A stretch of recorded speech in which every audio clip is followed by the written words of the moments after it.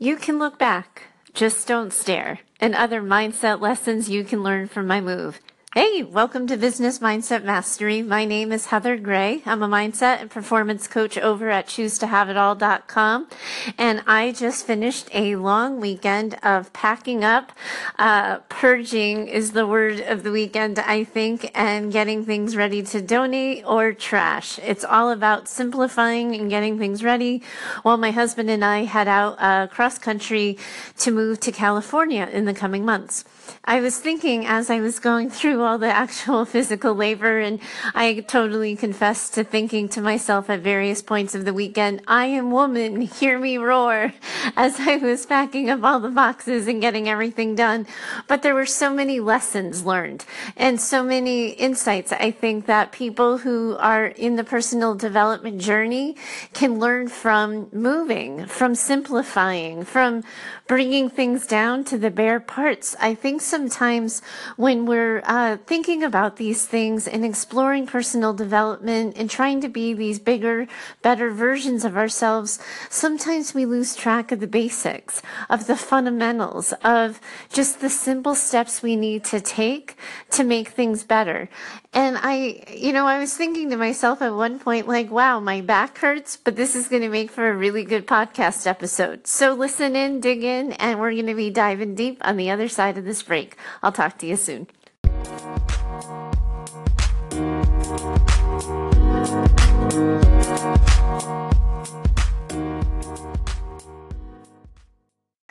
The first question I found myself asking was, why did this take me so long?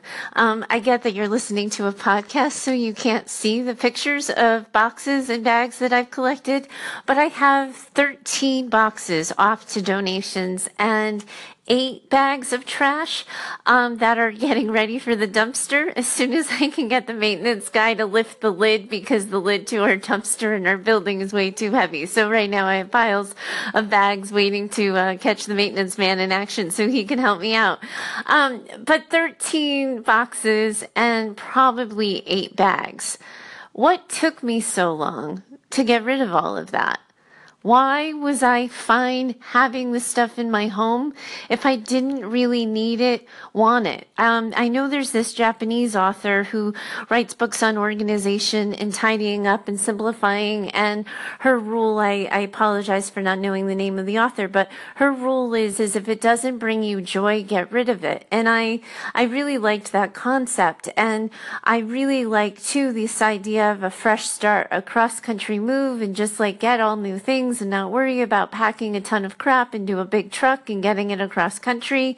Just keep it simple. So I was good with downsizing and I was good with simplifying, but it occurred to me that if there's room for things we don't need, why don't we just get rid of it? Why? Because there's room. Do we keep it? And what would it have taken if I wasn't moving to get rid of that stuff? Would I have just kept taking it in and taking it on until suddenly I didn't have room and then I would find the clear out? I think we need to pay attention because we're so used to sitting still and accepting the status quo. When I look at the boxes that are piled up in my living room right now and I see the bags that are just a little ways down the way from those boxes, I think to myself, what took me so long? Why was I willing to stand still? And my challenge to you is whatever clutter you've got going on. And some of you are going to have physical clutter. Some of you are going to have the disorganized desk. Some of you are going to have that god-awful junk drawer that collects all kinds of things, but then when you need something in it, you can never find it. Some of you are blessed with houses that have tons and tons of storage. So when you don't want it anymore, instead of getting rid of it, you store it for a rainy day. But what are we holding on to?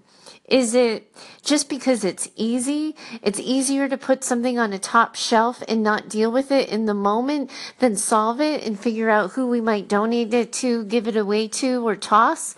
Like, what is keeping us in that same space? Because my belief and kind of my bias watching myself go through it this weekend is that we must be really afraid of letting go of something.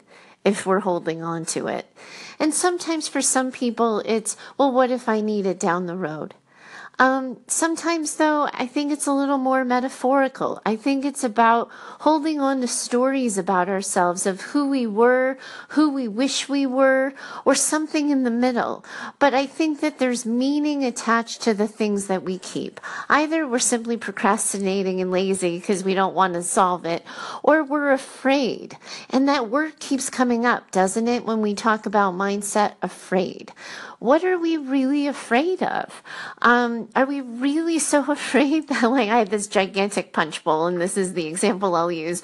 It's a plastic punch bowl with a plastic ladle, and I stared at it for 5 minutes, wondering if I wanted to pack it and bring it with me, or should I donate it? Like, am I really worried that at my first party in California, I might have to go out and buy another plastic punch bowl because it was like $7? Instead of packing it? Like, what is the thought and the worry? Is it the idea that if we give something away, we're going to regret it and wish we had it? Or that we're letting go of ourselves or letting go of a wish? But I don't think we start purging, letting go, and ultimately moving on until we get clear on why we're staying in the same place. It occurred to me, too, that if it doesn't get scheduled, it doesn't get done. So often we collect nonsense and we put like gifts we're never going to use because we feel bad for the person who gave them to us, or we keep like the extra punch bowl that somebody brought for a potluck, or whatever the useless piece of thing is, because we tell ourselves we'll deal with it like on the next rainy day. Or I know the story I used to tell myself, and living in New England, this one was easy. It's like, oh, on a snow day, I'll take one of the snow days and I'll like declutter and get rid of everything, and it'll be such a good start for spring or something like that. We tell ourselves all kinds of stories for when we'll do things. But we know in life and in business, if it doesn't get scheduled, it doesn't get done. At some point in time when I was a new homeowner for this place, we moved in 2008, so we're approaching 10 years here. Every January, I cleaned out all the cupboards and cleaned out all the cabinets and did a yearly purge. And I know that in 2015, my husband was sick, and I didn't do it that year because I was tired and felt like I had done enough chores. See how that goes? We tell ourselves stories all the time, right? So I told myself, I would take a year off. Well, I got out of the habit. So I haven't done it since 2015, which is why we're now at 10 boxes and 8 bags and counting. But if you want to reevaluate your life, either of physical belongings because you see the value in the big purge and donating and getting rid of things you don't need, you need to schedule it. But the same thing you got to do with the garbage in your head. The stories you have about yourself, the stresses you've managed, the obstacles you want to overcome, the things you need to problem solve.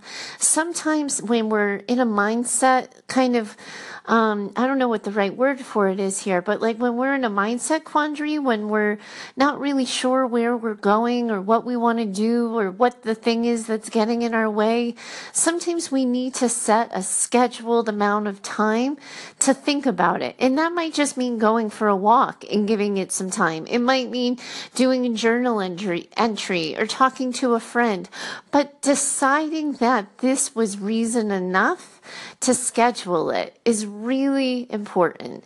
And when we don't do that, I think it's so much easier to leave us last on the list, to leave whatever's on our minds, on our hearts, whatever is taking up space. If we don't deal with it, if we don't make time for it, I think it keeps filling us.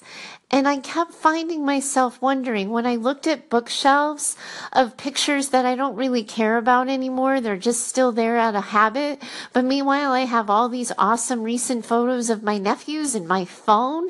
Something seemed backwards. And if I want that to be different, if I want my present to look differently, I need to schedule it. If I had put it into my schedule, take down old 15-year-old pictures of goddaughter replaced with current teenage version of goddaughter, and update your nephew so one of them still isn't in diapers even though he's a big boy going to preschool now. It probably would have happened. I would have updated my story, I would have updated my version of myself, but we got to write this down, and we have to do it with planful intent. Anytime we tell ourselves, oh, I might get to that someday, I'm going to do that another time, or on the next rainy day, we just have to be really honest with ourselves that doesn't happen and it doesn't work. What ends up happening is we don't make those changes until we're forced to. And then we have to sit in that uncomfortable feeling of doing it at a time when it doesn't feel like it's entirely in our control.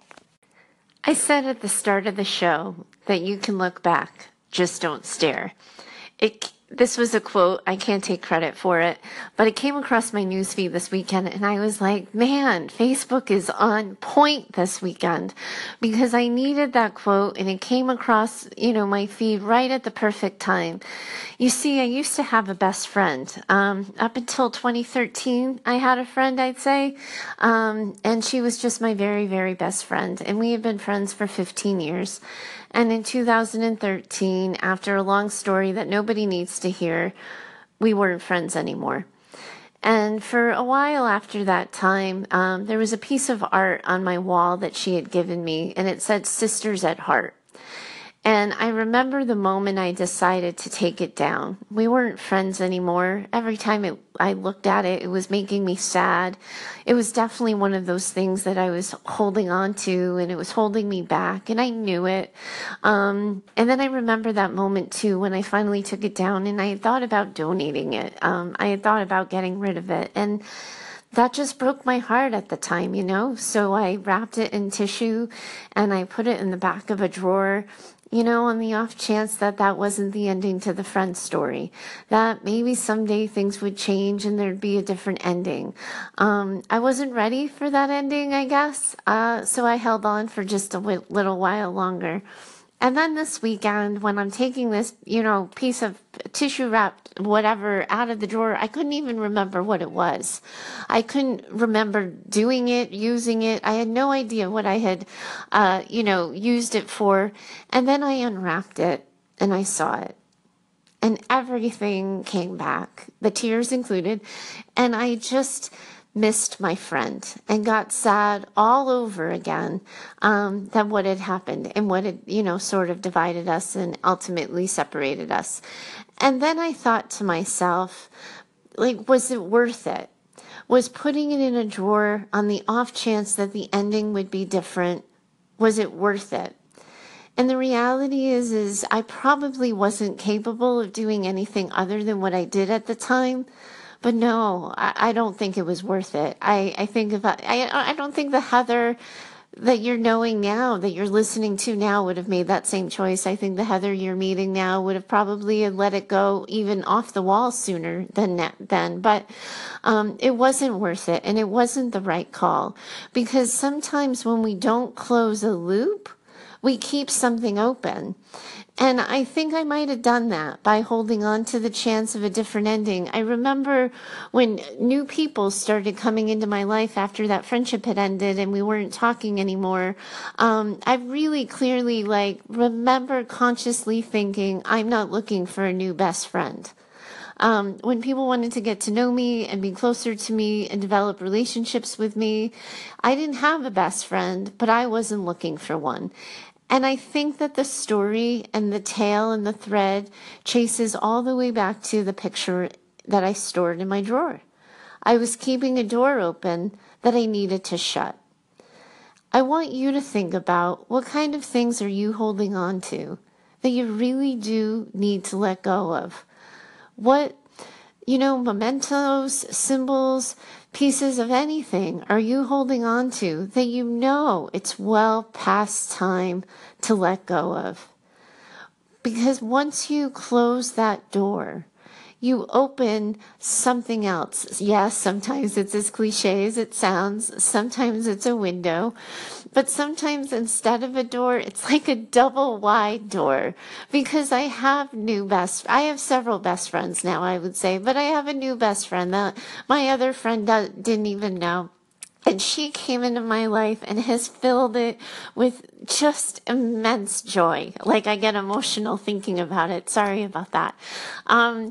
If I hadn't taken a chance, if I had still held on to this idea that I already had a best friend, I would have lost out on knowing and loving someone who is a better friend to me, who has my back and shows up every single darn day in ways that my other friend hadn't.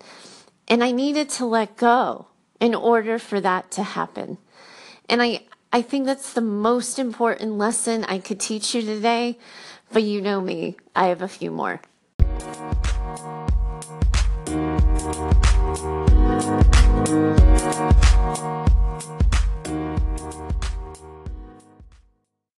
One of the other things that packing up and shipping out has shown me is that sometimes I collect things that are better representations of the person I wish I was, rather than the person I really am. I'm laughing and giggling because in those boxes that are in my living room are 36 ball jars. Do you know what those are? Like the Mason canning jars that people use for canning jams and jellies. I have 36 of them. I found them in 2 different cabinets of my kitchen, like in the way, way back, because at some point in time, I decided I was going to get into canning. So I bought a bunch and I have the canning materials. And then I also too collected anytime somebody was giving me homemade canned goods like jams or jellies, I would recycle the jars. And apparently I kept the recycled jars in a separate place than the ones that I had bought from the store. So probably I didn't know I had recycled jars in the house and then bought more and ended up with a whopping 36 of them.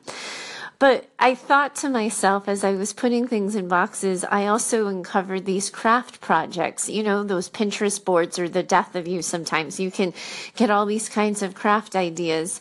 And I bought materials and fabric and markers and pins and all sorts of things because I was going to do a Pinterest craft someday. And I canned maybe once for one weekend, and I never did any of those Pinterest craft projects, but I bought the stuff. And I was thinking to myself, how often we do that, right? We put energy and time and money towards the idea of who we want to be rather than who we really are. And when we don't accept who we really are, I think sometimes that's how we miss out on what makes us great. I said on Friday's episode when I asked you about, do you know what your unfair advantage is, or do you know what your unique selling proposition is? It's what makes us different, right? And what makes us different is what makes us great. I think that when we're so focused on trying to be some different version of ourselves, I think we lose out on that. I think that's how our view of that gets clouded sometimes. I'm not a craft person. I've never been a craft person. I think I stopped being a craft person in elementary school. And I love cooking, like the lazy Sunday dinners, the low and slow kind of cooking projects. But I'm not a canner. I held out hope that I would make my husband homemade pickled vegetables because we enjoy them so much when they're appetizers at a restaurant. But I'm not a canner. I am not a happy homemaker. I am the person who enjoys a nice meal out with someone else cooking, a good bottle of wine, and some form of delicious dessert. I'm not the person who's going to stay home and slave unless it's for like a party, right? I'm the party person. I want to do all that homemade cooking for parties. If you come to my house someday and we have a party, I will make everything from scratch because that's how I roll. But I'm not going to be slaving away with some piece of fabric on a random Sunday afternoon doing a Pinterest craft project. And I think sometimes when we spend time on this version of ourselves that isn't true to ourselves, it's a symbol and a sign that we're not accepting who we are. that we're not fully embracing where we are right now and respecting where we are right now in the process. I think that's disrespectful of ourselves, of the talents that we've acquired, the hurts and the wounds and the scars we've collected, that somehow that isn't enough. We have to be more. And sometimes I think we tell ourselves this story that if we just buy the thing, we've become the crafter. And it doesn't even matter if we actually become the crafter. And I'm sure at some point this whole craft notion developed because I was self-conscious about how much TV I was watching. But maybe I could just be unapologetic about the fact that I like a good Netflix binge and see what happens next. One of the other things that packing up and shipping out has shown me is that sometimes I collect things that are better representations of the person I wish I was, rather than the person I really am. I'm laughing and giggling because in those boxes that are in my living room are 36 ball jars. Do you know what those are? Like the Mason canning jars that people use for canning jams and jellies. I have 36 of them. I found them in 2 different cabinets of my kitchen, like in the way back, because at some point in time, I decided I was going to get into canning. So I bought a bunch and I have the canning materials.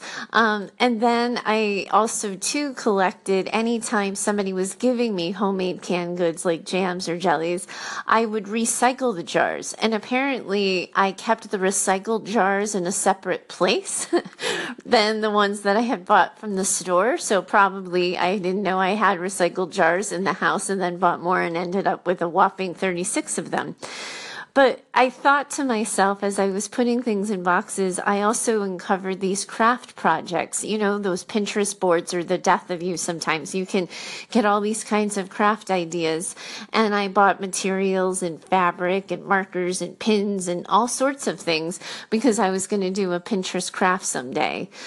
And I canned maybe once for one weekend, and I never did any of those Pinterest craft projects, but I bought the stuff. And I was thinking to myself, how often we do that, right?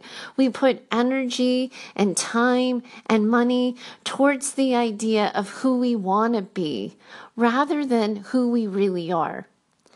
And when we don't accept who we really are, I think sometimes that's how we miss out on what makes us great. I said on Friday's episode when I asked you about, do you know what your unfair advantage is? Or do you know what your unique selling proposition is? It's what makes us different, right? And what makes us different is what makes us great. I think that when we're so focused on trying to be some different version of ourselves, I think we lose out on that. I think that's how our view of that gets clouded sometimes. I'm not a craft person. I've never been a craft person. I think I stopped being a craft person in elementary school. And I love cooking, like the lazy Sunday dinners, the low and slow kind of cooking projects. But I'm not a canner. I held out hope that I would make my husband homemade pickled vegetables because we enjoy them so much when they're appetizers at a restaurant. But I'm not a canner. I am not a happy homemaker. I am the person who enjoys a nice meal out with someone else cooking, a good bottle of wine, and some form of delicious dessert.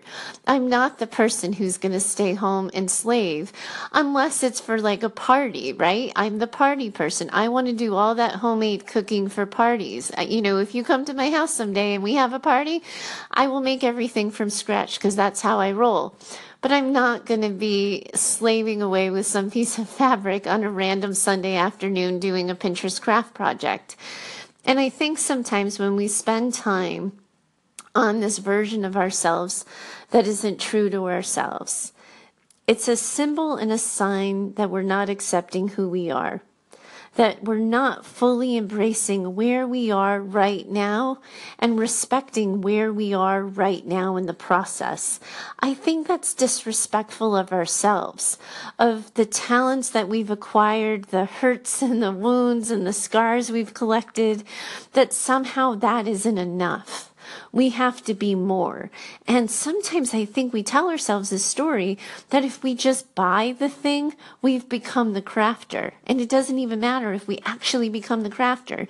And I'm sure at some point this whole craft notion developed because I was self-conscious about how much TV I was watching. But maybe I could just be unapologetic about the fact that I like a good Netflix binge and see what happens next. Here's something else I learned. Doing is always better than thinking about it. I don't even know how many months it's been at this point since my husband and I started perceiving the idea that we were going to have to move at the end of his fellowship, that the job he wanted just didn't exist in New England and we were going to have to move out of state for it. I can't remember really when those pieces started coming together for us. I think it was probably around June or July or so. And in all the time and in all of the traveling to the different places for the interviews and all the conversations with him and some of the squabbles with him, all of the conversations with my friends and the squabbles with my friends, I just a lot of thinking and not a lot of doing. I did what was necessary. I got on the plane for the interviews. I had the hard conversations. I made the hard choices. But other than that, it was really all in my head. And if you know me personally, you know that spontaneously crying at the thought of a move is not something that's unfamiliar around here. There have been a good amount of tears as I get ready for the amount of goodbyes that I have before me and a lot of just tough conversations with people that you have to have when you're moving 3,000 miles away. And I just, the months before this, just a lot of crying. And not that much crying this weekend because I was finally doing something. I had the boxes. I had my little razor blade to, us women, we get all excited when we can do anything somewhat handy. But I worked my razor blade. I worked the markers. I had the packing tape. And that packing tape, by the way, is obnoxious. Anybody who knows how to load it automatically deserves a Nobel Prize or something. But I started doing it and breaking things down into smaller tasks. I went room to room initially, having no idea where to start or where to begin. But at some point, I just pressed play. And I got going on it. And it happened. And now I've got 10 finished boxes of volunteer things that are going out the door, a bunch of trash bags, and then I have plans for the next round of things that I need to get done. Doing is better than thinking about it. Because when we do that, we can tune into our capability. I feel so proud of myself. I'm bummed that I missed out on the good, fun times that a lot of people got to have on the long weekend, but it was raining here in Massachusetts anyway, so I probably would have done very little other than sit on this couch and watch more Netflix. So it's probably good that I had something to do, right? But it's this idea that I didn't cry as much. Obviously, I cried at the normal, natural, expected, sentimental moments. But once I was finally doing it and out of my head and not imagining it anymore, there was room and possibility on the other side that things could be better.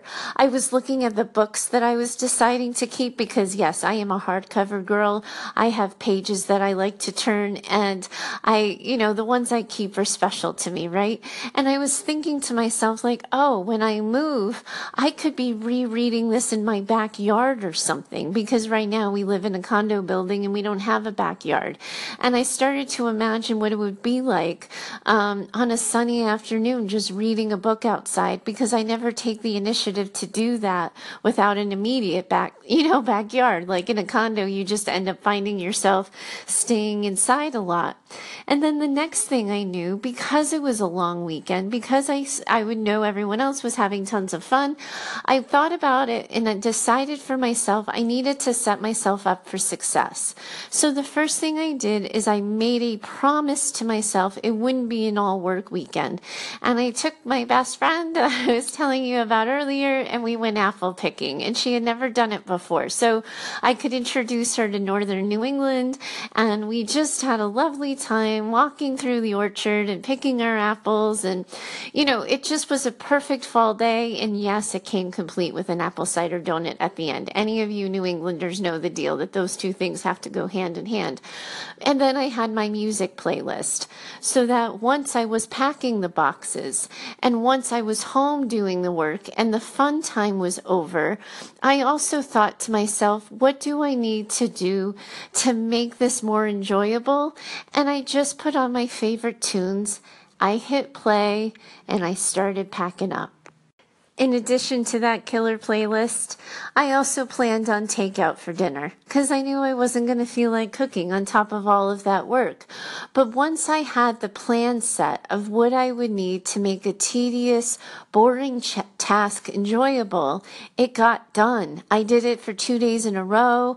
I, was able to see a friend and have some fun fall time, but I also was hugely productive. And the reason why that happened is because I did what I knew I needed to do to set myself up for success. And I think sometimes when we're tackling those big projects that we already feel bad about, that we procrastinated on, that we got distracted from, we just resign ourselves to misery. It's almost like our punishment for having procrastinated in the first place, rather than recognizing, like, fine, it's water under the bridge. Didn't do it when I should have, but I'm doing it now. What can I do to make it more enjoyable? And I think that's part of the process. And then next and lastly, we have to accept that we're perfectly imperfect. I'm a social scientist. My training is in clinical social work, and I'm married to an engineer who became a doctor. If you can imagine those two personality types for a second trying to pack a box, you will probably guess that it came with some squabbles. And of course, as soon as the squabble happens, the first thing that happens for me is the story I tell myself is, I can't believe I'm moving 3,000 miles away with just you. And we can't even pack a box together, right? Does that sound familiar? I'm sure I'm not the only one who went there. And I'm sure you all can recognize that in moments of fight or flight and the big scary times in our lives, as soon as an obstacle comes in our path, as soon as something makes it look like we're not going to get exactly what we want and it's just not going right, we tell ourselves all kinds of scary stories and we remind ourselves of all the ways that it's just not going to go our way. And the reality is that, sure, I am sure there's some perfectly healthy couples in the most adaptive way possible know how to pack boxes without having a squabble. I'm sure there's couples far better than my husband and I. But I also know my husband and I will squabble. We're going to squabble here and we're going to squabble there. What the part I can control is that I don't add the dramatic undertone of a story. That because I'm nervous about the move, because it's an emotional thing, a squabble means something different now than it did a couple of weeks ago. That's the story I'm telling myself. And that's the story that sets us up for failure. When we give in and we lean into that fight or flight response in moments of fear or trepidation, that's what holds us back and it's what keeps us small. And I think that it's something that we have to give ourselves credit for sometimes, that if we want to become better, bigger, bolder versions of ourselves, sometimes we need to stop, think, reevaluate, get really clear on who we are and what's realistic in terms of expectations given all the players involved. And then the other thing I was thinking is we can let it be easy, right?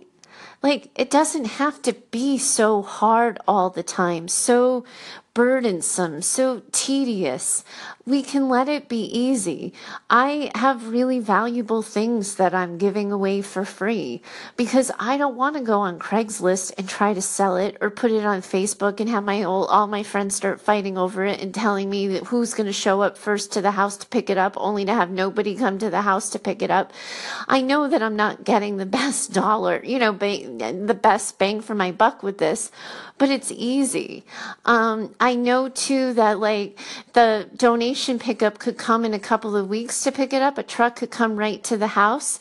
And I've decided that I'm going to drive it to a drop-off center so I can get it out of my house this week and get on with the next batch of boxes. But it starts with a choice in our lives to let it be easy. We don't always have to take the long way. This is what daily mindset looks like in your regular everyday. I just walked you through it. People like to talk about journaling and meditating and getting centered and all of that. You probably have gathered by now that I'm not that mindset coach. I think mindset practice is moving in your regular everyday, being really clear on who you are, who you want to be, where you're going, and how you're going to get there. Recognizing that sometimes we learn the lessons when we're unwrapping tissue paper, that sometimes we learn the lessons when we're staring at 36 ball jars. We're going to have these moments of insight. We get to choose what we do with them. Do we just say, oh, that's interesting, or oh, that's cool, or like me, that'll make for a good podcast episode? Or do we decide to do something differently next time? Do we decide to be somebody different next time? It's not easy, my friends. But after 2 days of doing it, mindset and regular, everyday, I can tell you it's absolutely worth it. Thanks so much for joining me in this chat today. It was quite cathartic for me. I hope you got some takeaways from it yourself. If you want to keep talking, I'd really love it if we could do that. Find me over at Facebook. I have a Facebook group, Choose to Have It All. You can send me an email. Let me know what you thought about today's episode, Heather@ChooseToHaveItAll. And if you liked what I had to say and you want to hear what I'll have to say tomorrow, subscribe and perhaps leave a review. That's how people find me. That's how I get the word out about who I am, what I'm doing, and how I'm serving. I hope I helped you today, and I think you helped me by listening. Thanks so much, and I'll talk to you tomorrow.